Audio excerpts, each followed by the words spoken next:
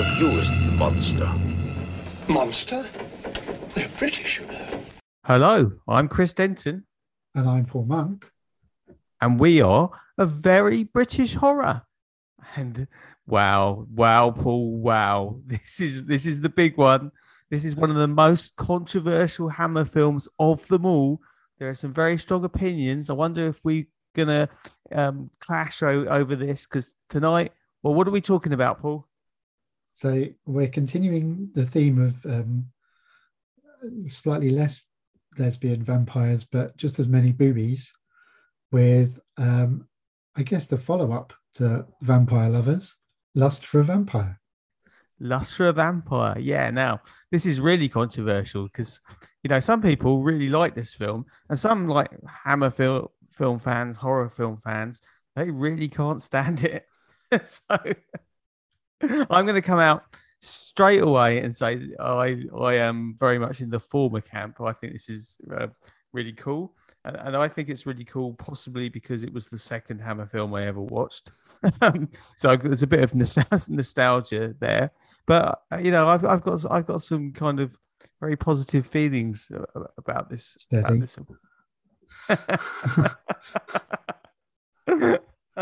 Okay, but let's deal with some facts. I mean, we don't usually do facts on this show, but hey, let's deal with some facts.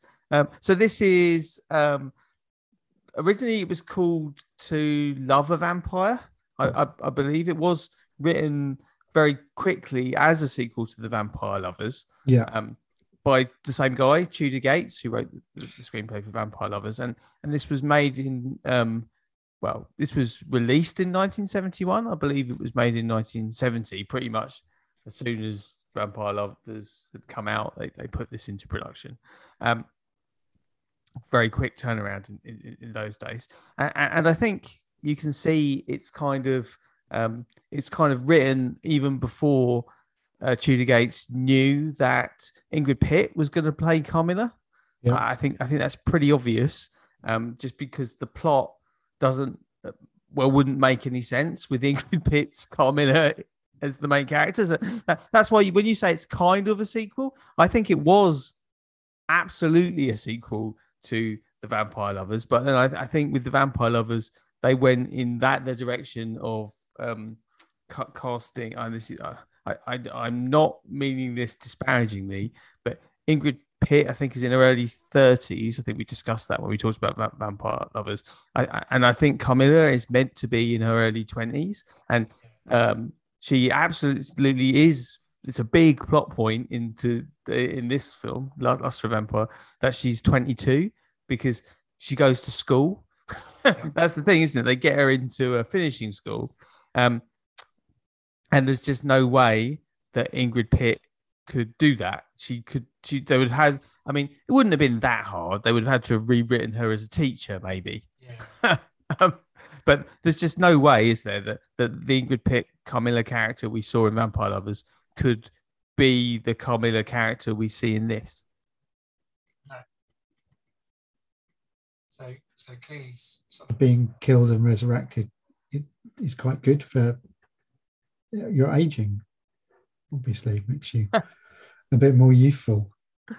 But we do have an explanation that we do meet the villagers who are really traditional Hammer villagers who say like the Karnsteins come and do this every 40 years, and this film is set exactly 40 years after The Vampire Lovers. So This is set in 1830 and The Vampire Lovers is set in 1790. And I went back and checked that because I was like, whoa, wow. Okay. That was an actual thing. Yeah. So okay, and we do have a couple of returning characters as well. We got the Man in Black and the Countess Karnstein are back in this, aren't they? But no. So we've got Carmilla, the Man in Black, and Countess Karnstein, but none of them are played by the actors who played them in The Vampire Lovers. So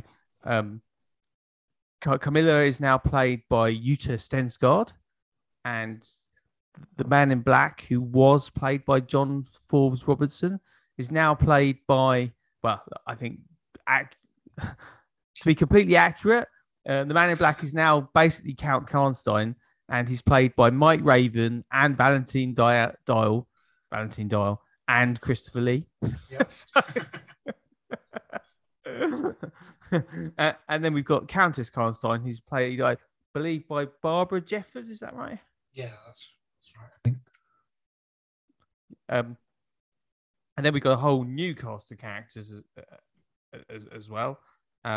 So the ostensible star of the film is Ralph Bates, who plays a kind of teacher called Giles, and then we've got like a juvenile lead who's played by Michael Johnson, who I don't know. I don't think Michael Johnson doesn't even have his own Wikipedia page.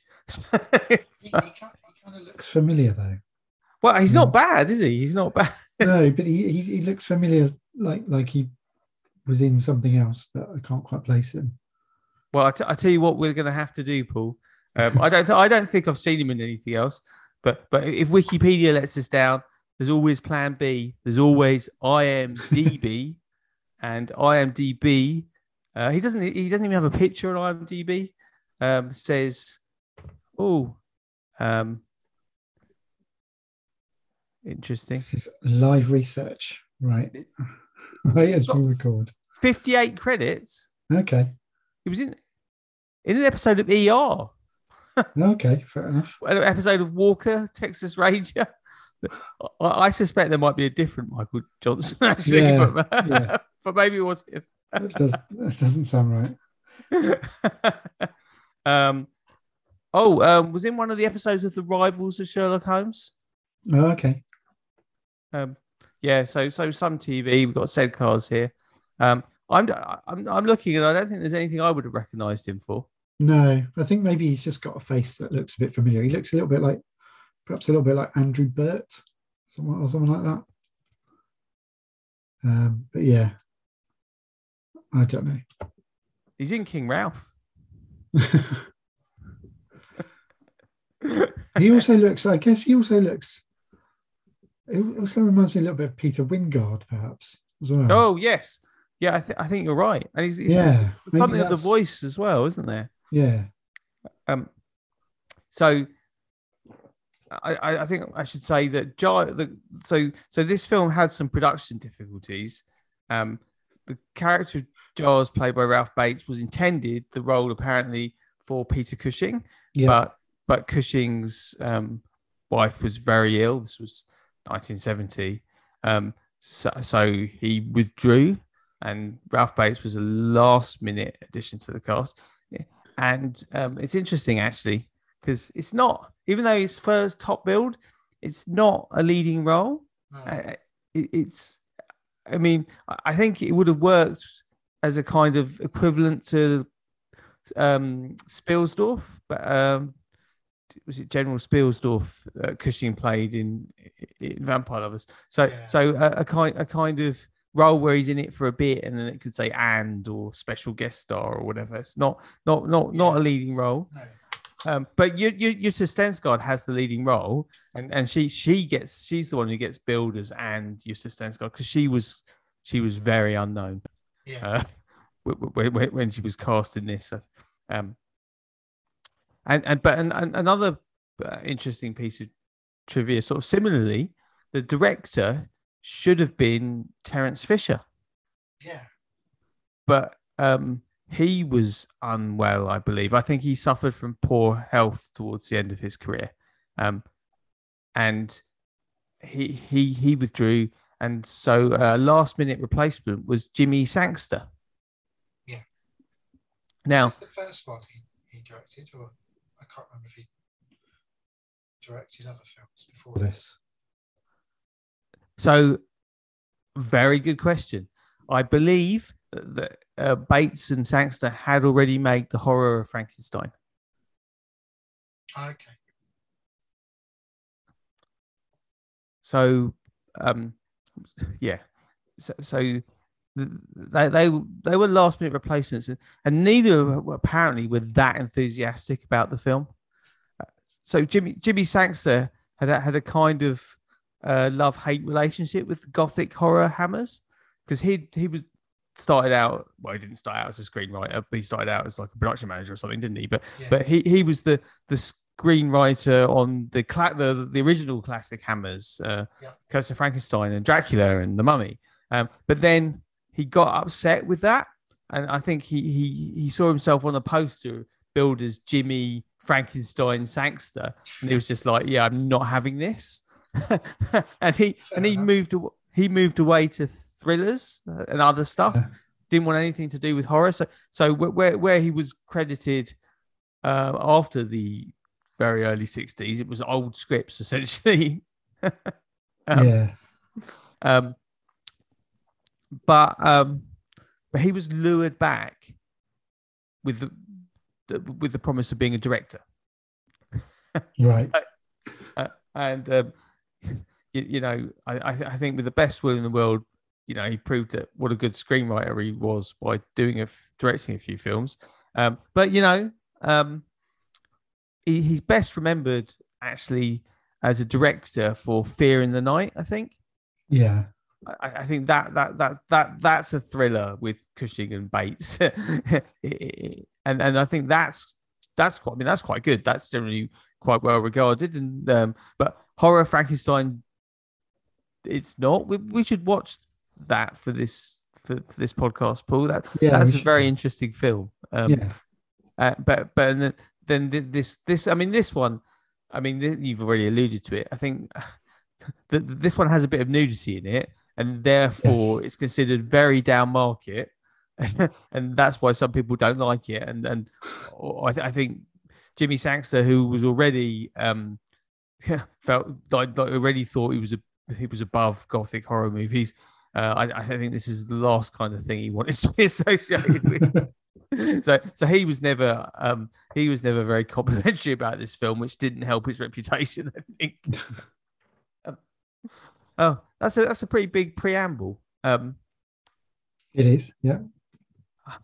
I mean, okay, we'll talk about the plot, but I just want to talk about Mike Raven as well. Okay, because that's interesting. He's first on my list in my notes. So, well, go. What did you think of Mike Raven? I guess I'm kind of quite fond of him because I think this was a fairly early Hammer film I saw as well, a bit like you. I thought the close up of his eyes was very good. I thought that was really well acted. Christopher Lee's eyes. Yeah. And it was interesting. I'd never really twigged that he'd been dubbed in this, stupidly enough, but instantly recognised Valentine Dyall because he's got quite a recognisable voice. I guess he sort of, I suppose he doesn't do that much. He kind of is a lot of hanging around and a couple of ritual scenes. So, yeah, I thought it was okay. So I mean, I think you're right. He's a supporting character, isn't he? Because Carmilla's the main protagonist / antagonist. But I'm going to speak up in defense of this because so Mike Raven wasn't an actor. No. He was a DJ with an interest in Gothic and Hammer, who basically, because DJs back in this period were extraordinarily influential and powerful for some reason, now totally lost to the mist of time. but somehow he actually did kind of like make his dreams come true, and he did start starring in Hammer. Well, this is his Hammer film, but he's also in I Monster for Amicus, and he made his own independent horror film, I think Crucible of Terror or something. Yeah. Like that. So he did a little bit, but here, right, he's wearing a hairpiece. Yeah.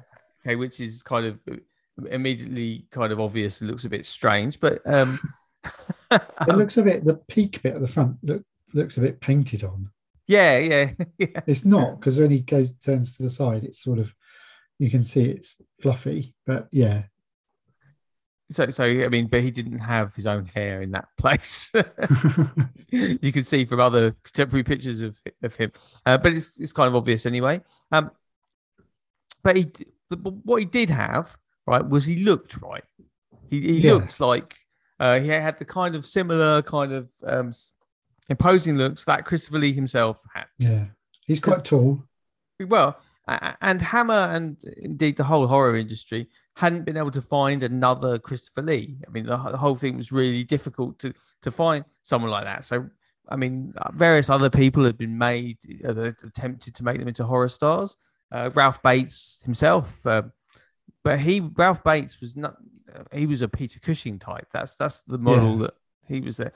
The kind of the what was it? Christopher Lee called himself tall, dark, and gruesome.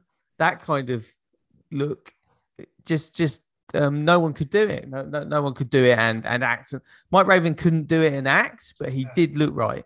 And so by adding Valentine Dahl's voice, and then obviously the close up of the bloodshot eyes, that was a bit of a cheat. They could have, I'm sure, got Mike Raven to wear the contacts, but what I think they've done, what I think Sangster and Hammer did, was they constructed a Dracula type character really effectively, despite they didn't have one person who could do all of it, so they just put it together from pieces.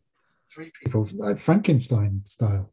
Well, but George Lucas did this for Darth Vader. Get someone who physically is right and get someone who sounds right. And if they're two totally different people, that's fine. It doesn't matter. Use some movie magic, put it together. So, and he is such an upgrade. This whole thing is such an upgrade on John Forbes Robertson, who's the Man in Black in The Vampire Lovers, and who's I don't even know if I said this about The Vampire Lovers, but he's the worst thing in The Vampire Lovers, isn't he? Yeah. Because he tries to do it like Lon Chaney Senior kind of, really theatrical, and it's right. And when Hammer were looking for another Dracula, they for some reason thought John Forbes Robertson was their option, and they went for him, and he was bad as Dracula. I think in this, you're kind of much more aware. It's much more obvious who Mike Raven's playing and who he is. In The Vampire Lovers, he's just some bloke just loitering about, isn't he? Well, okay.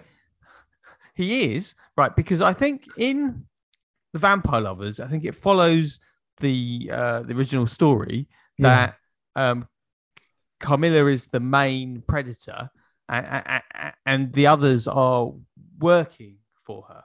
So you do get the Countess, and you do get a version of the Man in Black in the book, and you see that they're just like they're just putting her in positions where she can then find her victims, aren't they?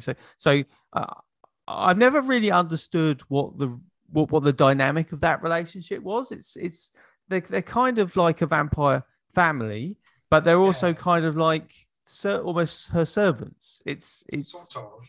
They're like, it's almost like they're the sort of her guardians in a way, like custodians of the Camilla line, because they're always they're there if she needs to be resurrected, and then to kind of get her back into everyday life again. That seems to be their role, or the Countess's role anyway. Yeah.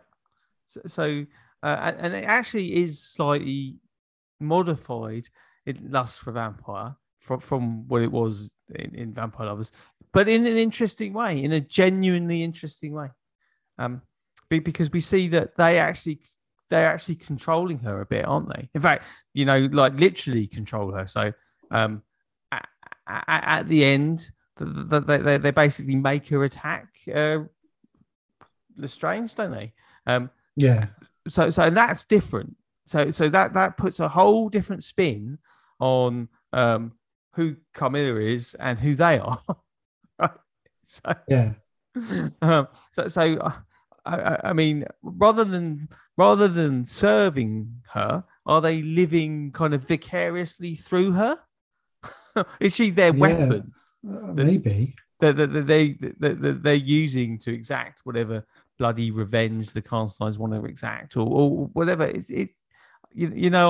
I thought actually this is quite complicated, and I like that. It's not clear, is it? No, but then a bit of, I mean, so when you get ambiguity, it's either because it's an artistic decision to want to leave some things to the audience's imagination, or it's like an artistic failure, isn't it? It's just like the internal logic of the thing doesn't work. It's because you've written the script in about 2 weeks.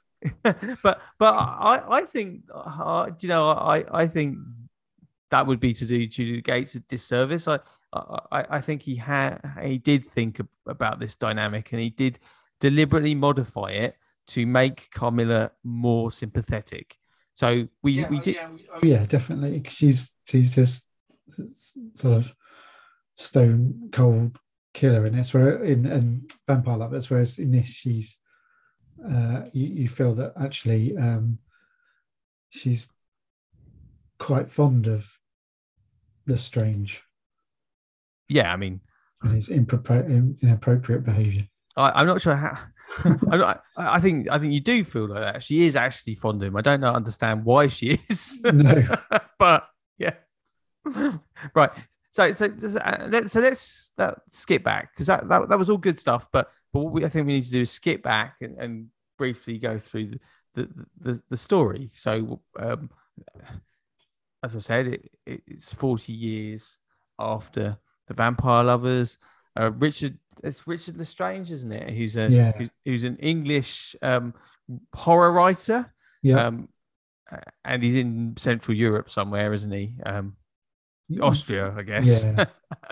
No, it's somewhere here. I wrote it down. It's called. Let's see if I can find it. It's called Styria. Yeah, which is Austria, I believe. Is it? Modern day Austria, I think. Okay. So he is a total sleazebag. He's obviously just traveling, maybe for inspiration, or maybe just because he just wants to pick up women, and he's heard that European women are a bit. This is possibly easy. It could be like in exile, like Lord Byron style, because he's so scandalised British society.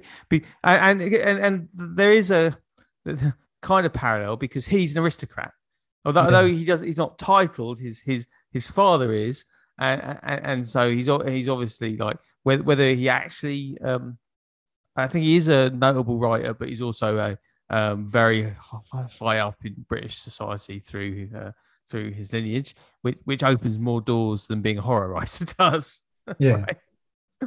And we first see him, and he learns all about the Karnstein curse, but he's not interested. He's interested in the serving wenches, isn't he? Whom he molests in what would now be a criminal fashion. And then after that, he gets a sort of talking to by the innkeeper, doesn't he? And the innkeeper's very nicely sums up the whole Karnstein thing, so that we don't have to worry about that too much.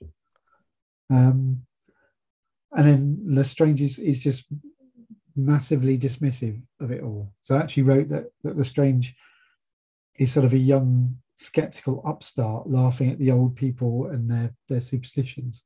Yeah, well, yeah, but it's not just old people, is it? It's racism. No, but it's racism. It's because he's English. They're primitive and yeah. Yeah. I mean, he's really unpleasant. We already see that. Yeah. But then he goes to Karnstein Castle, doesn't he? Just to look around, I think, because he's been told not to. Yeah. And then he gets assailed by what he presumes are like beautiful vampire women, but because that's what the innkeeper's just described.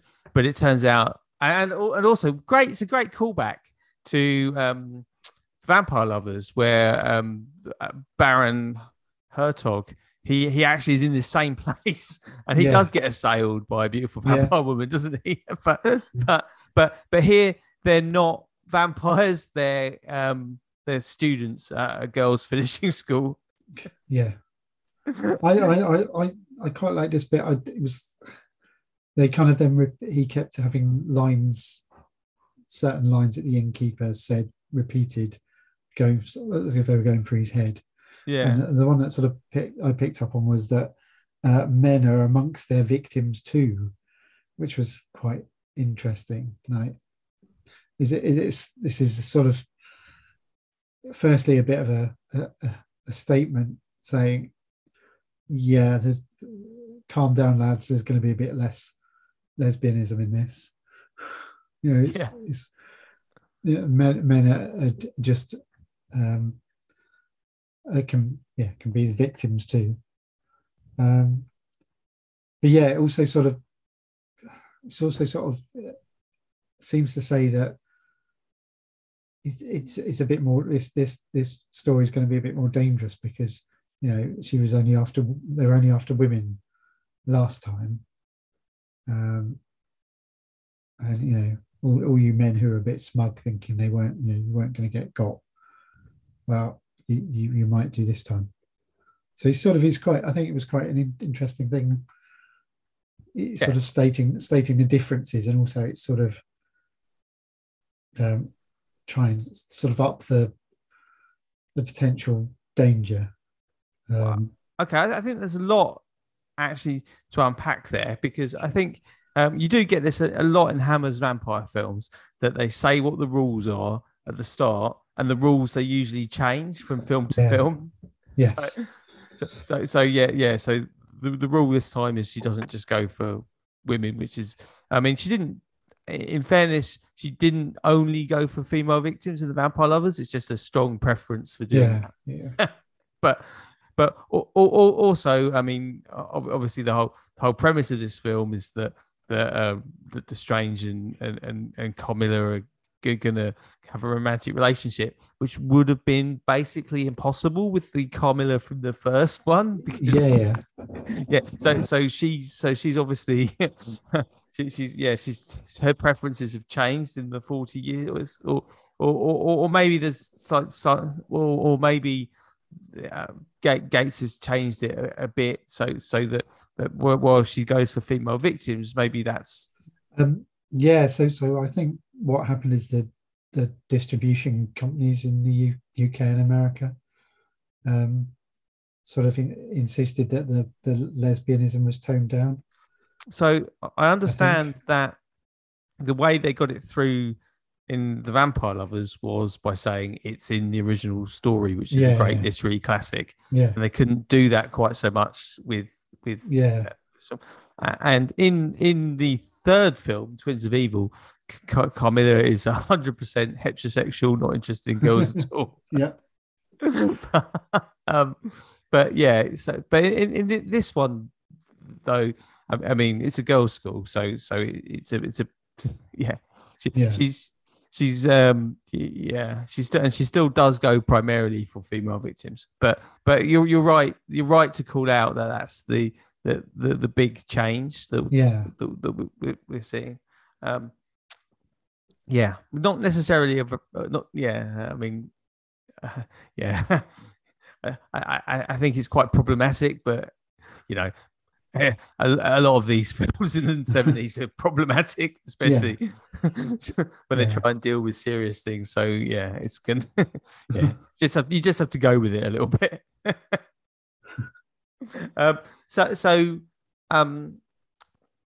I tell you what's even, I mean, God, the lesbian depictions are problematic. Jeez, but what's much more problematic than that is the Strange, who goes, "What, girls' school? Brilliant." Have a bit of that. Right. And so Giles, who's the teacher with the girls and who's taken them up to Karnstein on some historical expedition, but basically he's just impressed because he knows that Lestrange is the son of a lord. So he goes, oh, yeah, come down, come meet the girls. Come. Yeah. It's like, right, what? Hang on. There's no child protection stuff in them days. I mean, he's just blind to the fact that Lestrange is obviously Spag. And then after that, Lestrange is like, well, this is awesome. I've got to get into this. Well, I think when he's there, he meets Mia Carla, who's the new student that doesn't he? And he's smitten with her, and he's like, well, I've got to get back to this girls' school because I like one of the girls, and he must be about 40, by the way. So it's,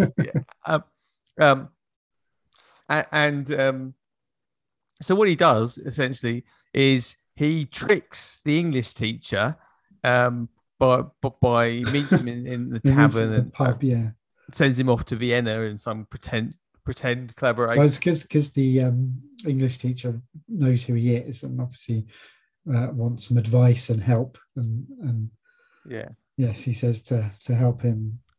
Yeah, you can go off to Vienna and do this research for me. Yes. And then so goes back to the school and tells them that he's broken his leg or something. Yeah. So tricks his way into a teaching position at a girls' school for completely 100% nefarious purposes.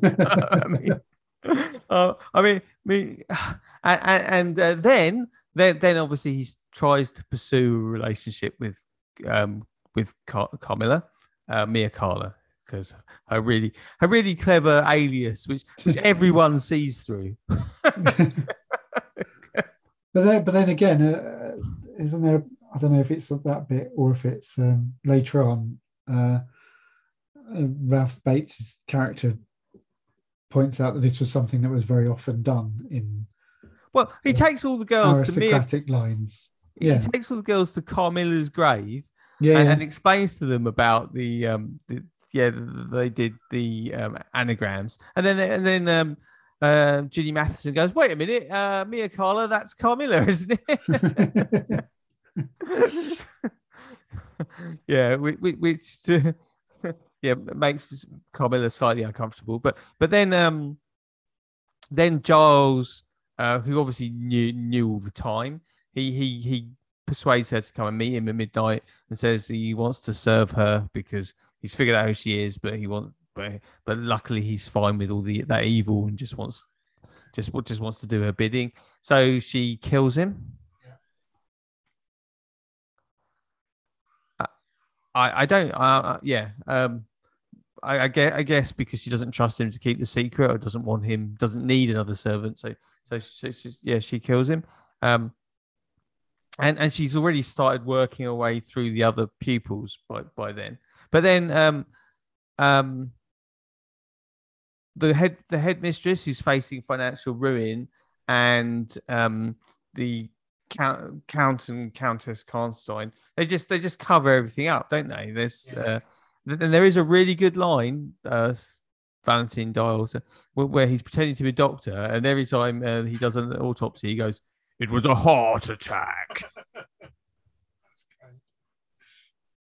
It's like a bit of a catchphrase. Yeah, which I think is pretty funny. I think that's pretty good. And there's only but basically, and Lestrange doesn't care. He knows about the girls going missing and stuff, and he doesn't care. In fact, he finds out from Giles's research about Carmilla, and he covers it up. Yeah. so he knows that she's a vampire pretty early on, but he doesn't care because he fancies her. Yeah, exactly. And then he also then makes an assignation with her, and he tries to like seduce her, and it works. Yeah. So then you get you get a sex scene, and you get this amazing song playing. It's quite a that's quite a rapey seduction, though, isn't it? He's quite forceful in it. Yeah, because he's completely horrible, isn't he? Yeah. but you, but she kind of, for some reason, she goes with it, and so but she doesn't kill him. She starts like more like a human kind of relationship. So it's not like we've seen with Carmilla in the Vampire Lovers, where like there's the girls she likes, she toys with for a while. This seems to be more like a proper, genuine relationship. She genuinely does like him. She doesn't hurt him. She doesn't get him to do anything. He knows she's a vampire. He knows, but there's a bit of denial because of his rationalist beliefs. But he's seen all the evidence. He's seen the picture of her from 17. Well, he tells us, doesn't he, that he's seen all the evidence and that she's a vampire. And there's his other teacher, Janet Playfair, played by Susanna Lee, and she's the only one that actually does seem to care about the missing girls. And she goes to the Lestrange for help, and Lestrange is like, "No, I'm not helping." But then she's like, "I thought you would help because I'm in love with you," or something like that. Why is she in love with him? He's a clear sleazebag. You can see he's trying to get it on with the. But it kind of makes out. It kind of makes out that all the women at the finishing school are all kind of desperate for men. And I know that the idea of finishing school was to be more able to know how to go out and get a husband. That's basically the idea of them, wasn't it? That they taught girls how to behave and how to, portray themselves so that they would get a husband. But yeah, it does kind of like he's the only man that isn't Giles Barton that's come in, and they all go a bit nuts. Well, especially because a lot of the girls don't seem to like Giles because they think without any evidence that he's creepy, but he never does anything creepy. Now, interesting you say that, because I haven't seen this for quite a number of years now, and I always remember Ralph Bates's character as being far more creepy than he actually is. And he wasn't anywhere near as creepy as I thought. No, I mean he's quite friendly. He doesn't seem to do anything to the girls that's inappropriate. I mean, obviously pledging himself to Satan in that last scene. A bit of a character flaw, but which he pays for. It's the only thing.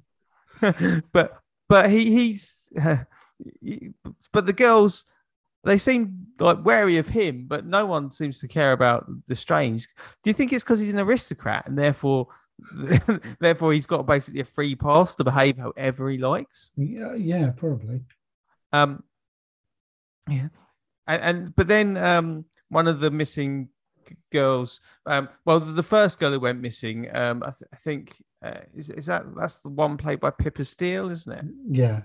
Yeah, her dad appears, and that's David Healy, who I think was Rent to American on British TV, basically. Yeah, indeed.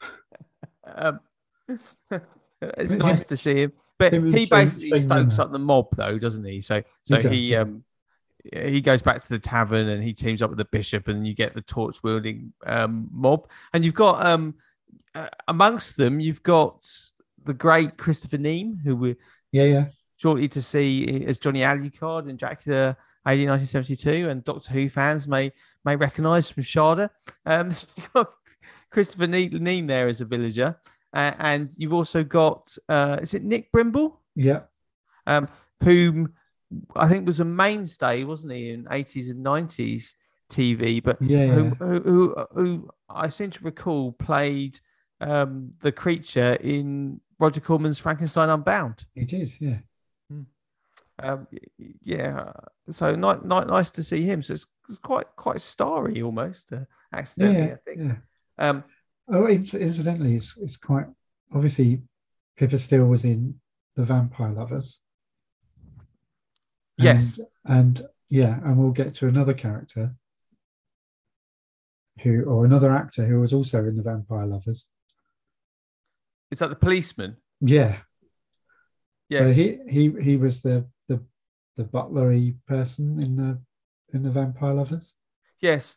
Yes. A similar kind of role as someone Yeah, who tries to take on the vampires but loses. Harvey Hall. yeah. I think it's quite an interesting thing that it's almost like there's a little bit of a rep theatre thing going on here with lots of actors playing different characters.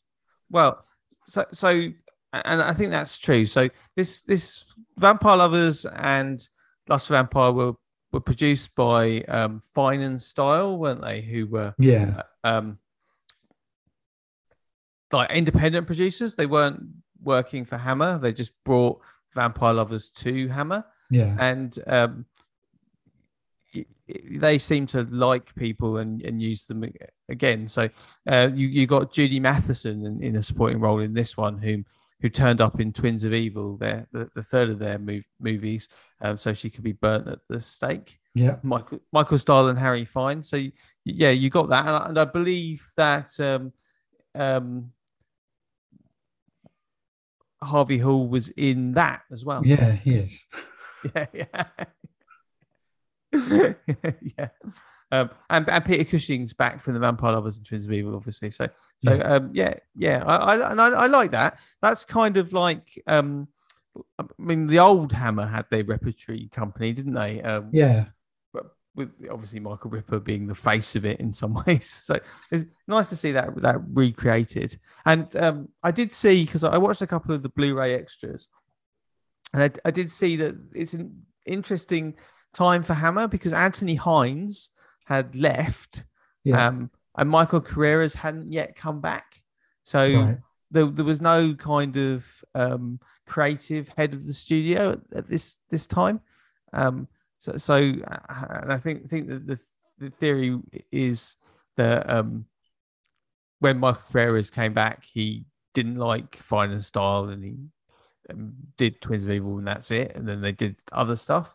Yeah, But yeah, interesting time in Hammer's history, and of course, the historical context was the censorship rules relaxed considerably in 1970. The Vampire Lovers had been designed to take advantage of it, and Lust for Vampire followed on from that. And then Hammer were like, "Okay, we're used to this now. The novelty's worn off." yeah. Yeah. So yeah, there's various different things there. Anyway, I think I've gone off on a massive tangent because I think we were about to talk about a mainstay of Hammer forever, which was the burning down house or castle at the end. Yeah. Yeah, because obviously the vampires turn up. The vampires just hide in the castle. Yeah, The they rope in a cardinal or someone like that. Yeah, yeah. And the cardinal tells them don't burn down the castle because that won't kill the vampires, and they do it anyway. And, and I mean, he may as well have said, "Don't burn down the castle, stake them, otherwise there'll be a sequel." but so the vampires are like, there is no death for us in fire. So they're all fine, but then Richard Lestrange, the idiot, runs in to rescue thinking with his loins again. Carmilla, who doesn't need rescuing. And she was like, "Oh no, Richard!" And that's when Count Karnstein makes her attack him, which is, I think, really a key moment in the film. But then a burning beam falls on her and stakes her through the heart, and she dies. And it's like, I mean, for me, Lestrange is 100% the villain of this film. Everything he does is completely stupid, and it's motivated by lust. fine, Essentially, fine. It is, I mean, Yeah. Well, hence the and film title.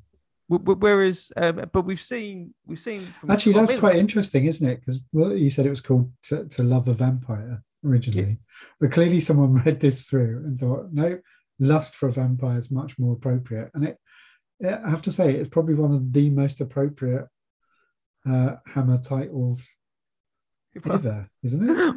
Well, absolutely, it is. But she, she's a much more interesting character because she's kind of being controlled. It's like she's a weapon that they wreaked on the on the school, and they can get to kill, and she doesn't actually want to. Or you can see that her conflicted and the better part of her nature coming out, and that. So for me, she is.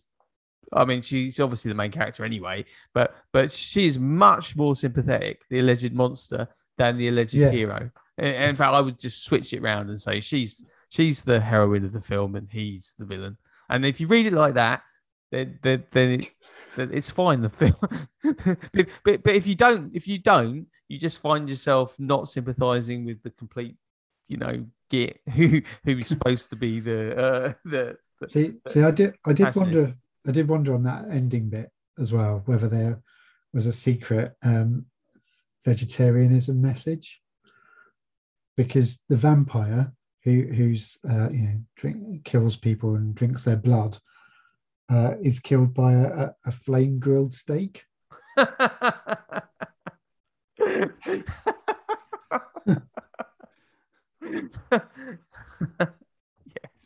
Sorry, I had to get that one in.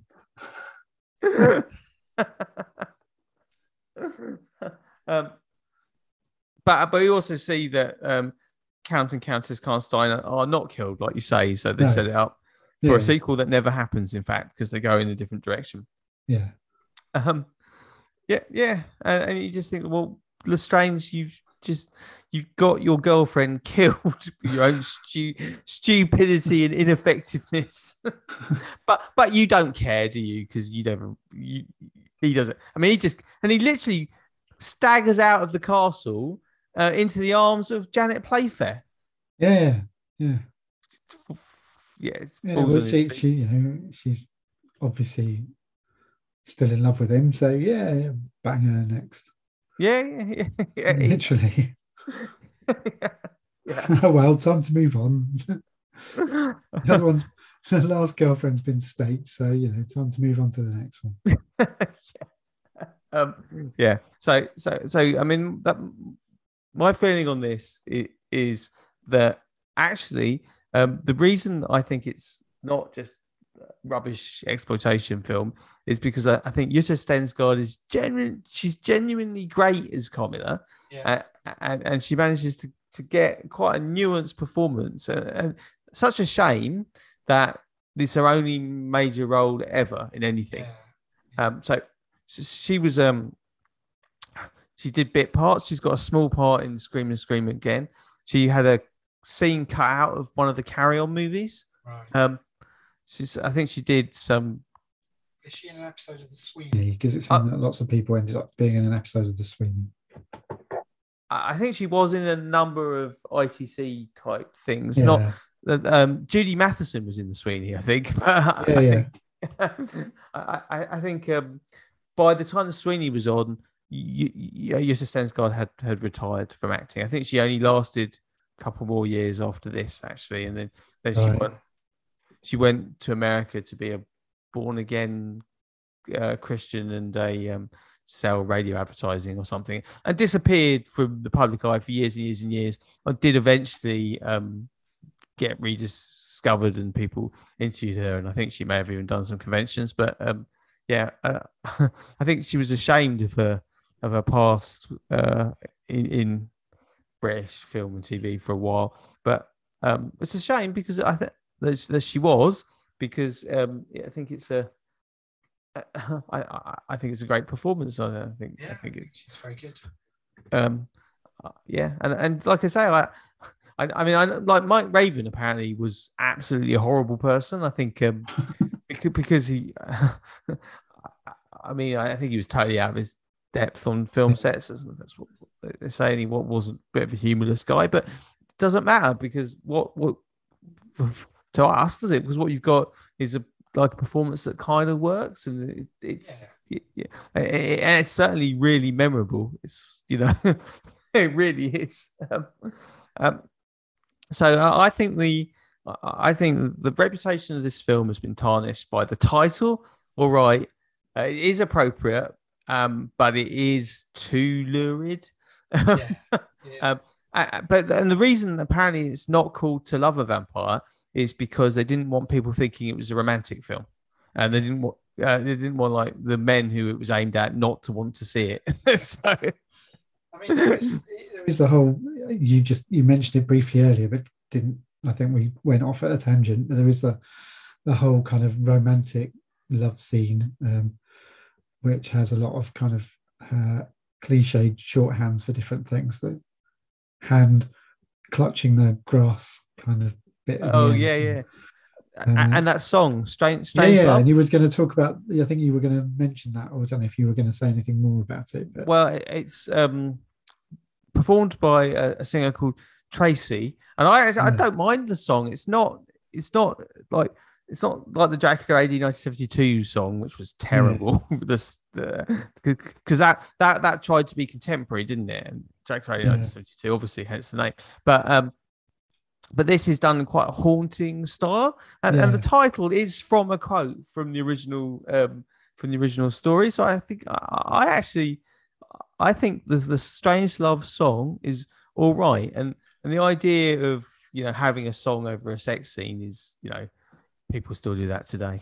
I think it's what we can do is re-edit it with the song Strange Love by Depeche Mode, and then it has a whole new whole new sort of atmosphere to it.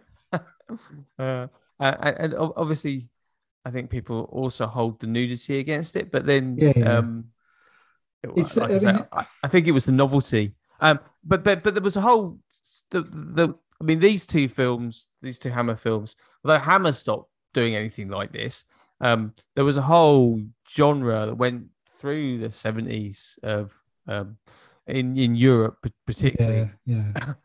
So it was quite. I don't think that the nudity sort of anymore.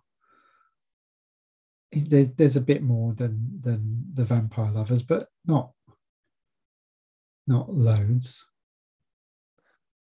No, I think it's right that you wouldn't be able to make a film like this today because you wouldn't be able to do the gratuitous nudity like have it, and that obviously is a step forward. But it's not. Like I say, this film is of its time and it is enjoyable. I think I still like I really enjoyed it. Not for the nudity particularly, but for actually it's a really interesting gothic fantasy, and those are my favorite of the Hammer films. So I mean I quite enjoy it as well. There's a couple of sort of interesting directing decisions made in this. I don't know if they were, well, one of them definitely isn't in the script, I would think, but the other one might be. I think this film does try to set up a little bit of a mystery as to who's killing the various. I don't understand why. No, I don't understand it's why. kind of really obvious, but it sort of seems to, and they do this weird, like almost like the TV show Peep Show sort of thing, point of view stuff, which is good, which is interesting. That's quite an interesting, directorial choice. I don't know if that would have been in the script. Probably not actually, but it is quite effective. It is good, but I think the kind of mystery of who's the vampire, I think that obviously was in the script, but I don't understand why in a sequel you would have that No. because it's like we know it's You know, Carmilla, we know we know who it is, we know who the vampire is. it's almost like they're playing with that notion that you might think it's the guy that looks a bit like Dracula, because But yeah, if you've seen the previous film, then that doesn't really work. But I thought it was an interesting thing as well. And then the other interesting directorial choice, which I just thought was weird, and I didn't really get it, was the weird falling sequences when the two characters that end up going down the well fall down the well. Yeah. And also, it's very obviously got a spongy bottom that they land on because it bounces. But it's they did this kind of weird, floaty sort of fall down in darkness. It's almost like they were doing some. I don't know whether that's sort of. I don't know how they did that, but it sort of. It's almost like they'd got this effect and they'd learned how to do it and wanted to use it in something rather than because it makes any sense whatsoever. Because it's a narrative dead end as well, isn't it? Yeah, because yeah. It sort of makes you think, oh, is something weird or supernatural happening? But no, they're just falling down a well. So why not just show them falling down a well? It was a really weird. I thought it was a really weird idea. I mean, I quite liked it, but it's just I didn't understand why that was in there, other than Jimmy Sangster trying to perhaps do something different that he could maybe put in a show reel or something and say, "Look, I did this." I don't know. Yeah, I absolutely agree, and I do not know why it's there. I mean, apart from it clearly was in the script, but it's a bit like I don't know. It's the kind of thing which takes you out of it because it's so obviously fake. It's a bit like you having a rubber bat in it or something. It's just like you don't need that. It's okay. Yeah, we get that they're falling down a well. It's you don't need to show them all being all floaty like they're in space. Yeah, I agree, and I don't know what was going on there, but apart from I think Jimmy Sangster was probably just having fun because. If you didn't like the story particularly, he was probably just doing various different things. Because there's a dream sequence, isn't there, which is all like green tinged, and that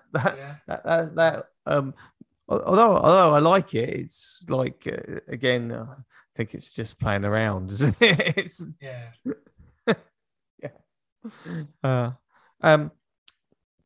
Now I'm not sure I've even got anything else to say about this film. I like it. I still like it. I'll defend it to my dying breath. Well, probably not. I probably wouldn't do that, but I'd probably say nice things about it on Twitter. So I mean,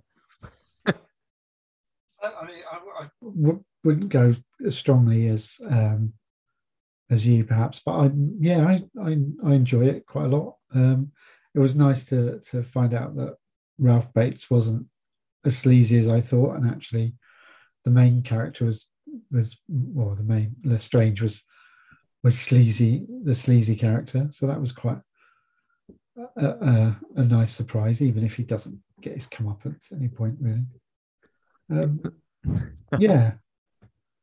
So I enjoyed seeing it again. So I kind of just got one other thing to say, but this might lead us into another episode at some point, which was Hammer really made 2 sequels to The Vampire Lovers. This is one, where they obviously followed up the various different aspects from The Vampire Lovers, but the other sequel where they tried to cash in on Ingrid Pitt's success in The Vampire Lovers is Countess Dracula. Yeah. Now that's a film I have not seen for years. Well, I'd like to revisit again, but that was kind of more or less made at the same time and released, I think, just a little bit after this. It's a totally different kind of film. Yeah. It'd be interesting to compare Countess Dracula with Lust for a Vampire, because in a way, like Twins of Evil is nothing to do with this. No. I mean, you have the Karnstein trilogy, which Lust for Vampire is the second one, and Twins of Evil's the third one. But Twins of Evil is nothing to do with anything that we've seen in. No. It's got a vague link. It's got like Carmilla does appear, but only very briefly. She's not the she's not the main vampire or anything. So I think Countess Dracula is the other successor to the Vampire Lovers that has anything to do with it. And like I say, it is interesting that I think probably between them, Hammer could have really cashed in on the success of the Vampire Lovers, but maybe because they were rudderless and maybe because of, you know, they didn't have someone to say, you've got to rewrite this script. We need to get Ingrid Pitt back in this. That they didn't turn that into a series. So you end up in a position where it's more like Vengeance of She, isn't it? Now, I mean, She was a very big hit, like Vampire Lovers was, but Vengeance of She with a different person in them, no one was interested. I mean, I've seen Vengeance of She, and I couldn't tell you anything about it. It's like they just followed their own blueprint for failure in some ways, and I actually think it maybe, and this is going to be my final point, right?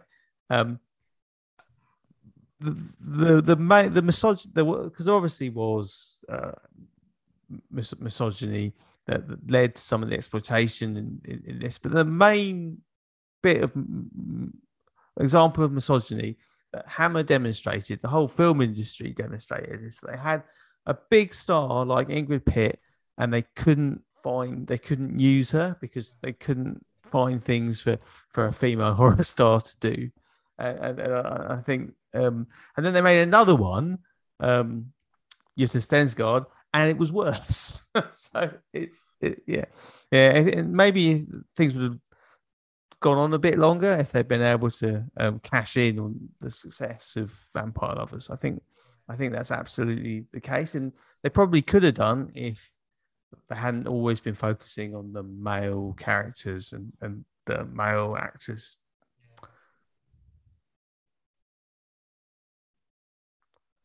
That's a bit of a bombshell, isn't it? It's a little bit. No, but I do feel it does make me feel bad what happened to Stensgaard. I mean, I know Ingrid Pitt had a long career, but she didn't. She wasn't a big film star for very long. And we should look at Countess Dracula at some point. Yeah. Right, that's it. I'm going to say that's it. I guess on social media you could reach out to us, couldn't you? You probably could, if you like clunky segues into things. So if you tell us if you like this film or if you don't like it, if you or anything else about it, if you like, if you're a Mike Raven fan, do get in touch. You can do that by liking us on Facebook and following us there, or you can follow us on Twitter, where we're at Very Brit Horror, and I'm messing this up completely. Just search for us on social media and you'll find us, or email us at verybritishhorror@gmail.com. Brilliant. I'm going to do all of those things, although you're getting a bit of a mess probably because I messed it up, but there we go. One last thing I want to say, which Judy Matheson is still on social media. Well, she wasn't on social media in 1971, but she's on social media now as Judy Jarvis.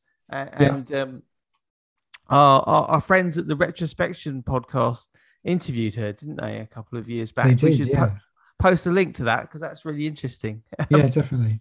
Yeah. And go and listen to their podcast anyway, because that's quite good fun. Absolutely, it is. I endorse that recommendation. And I think on that bombshell, I've been Chris Denton. And I'm still Paul Monk. Good night. Bye.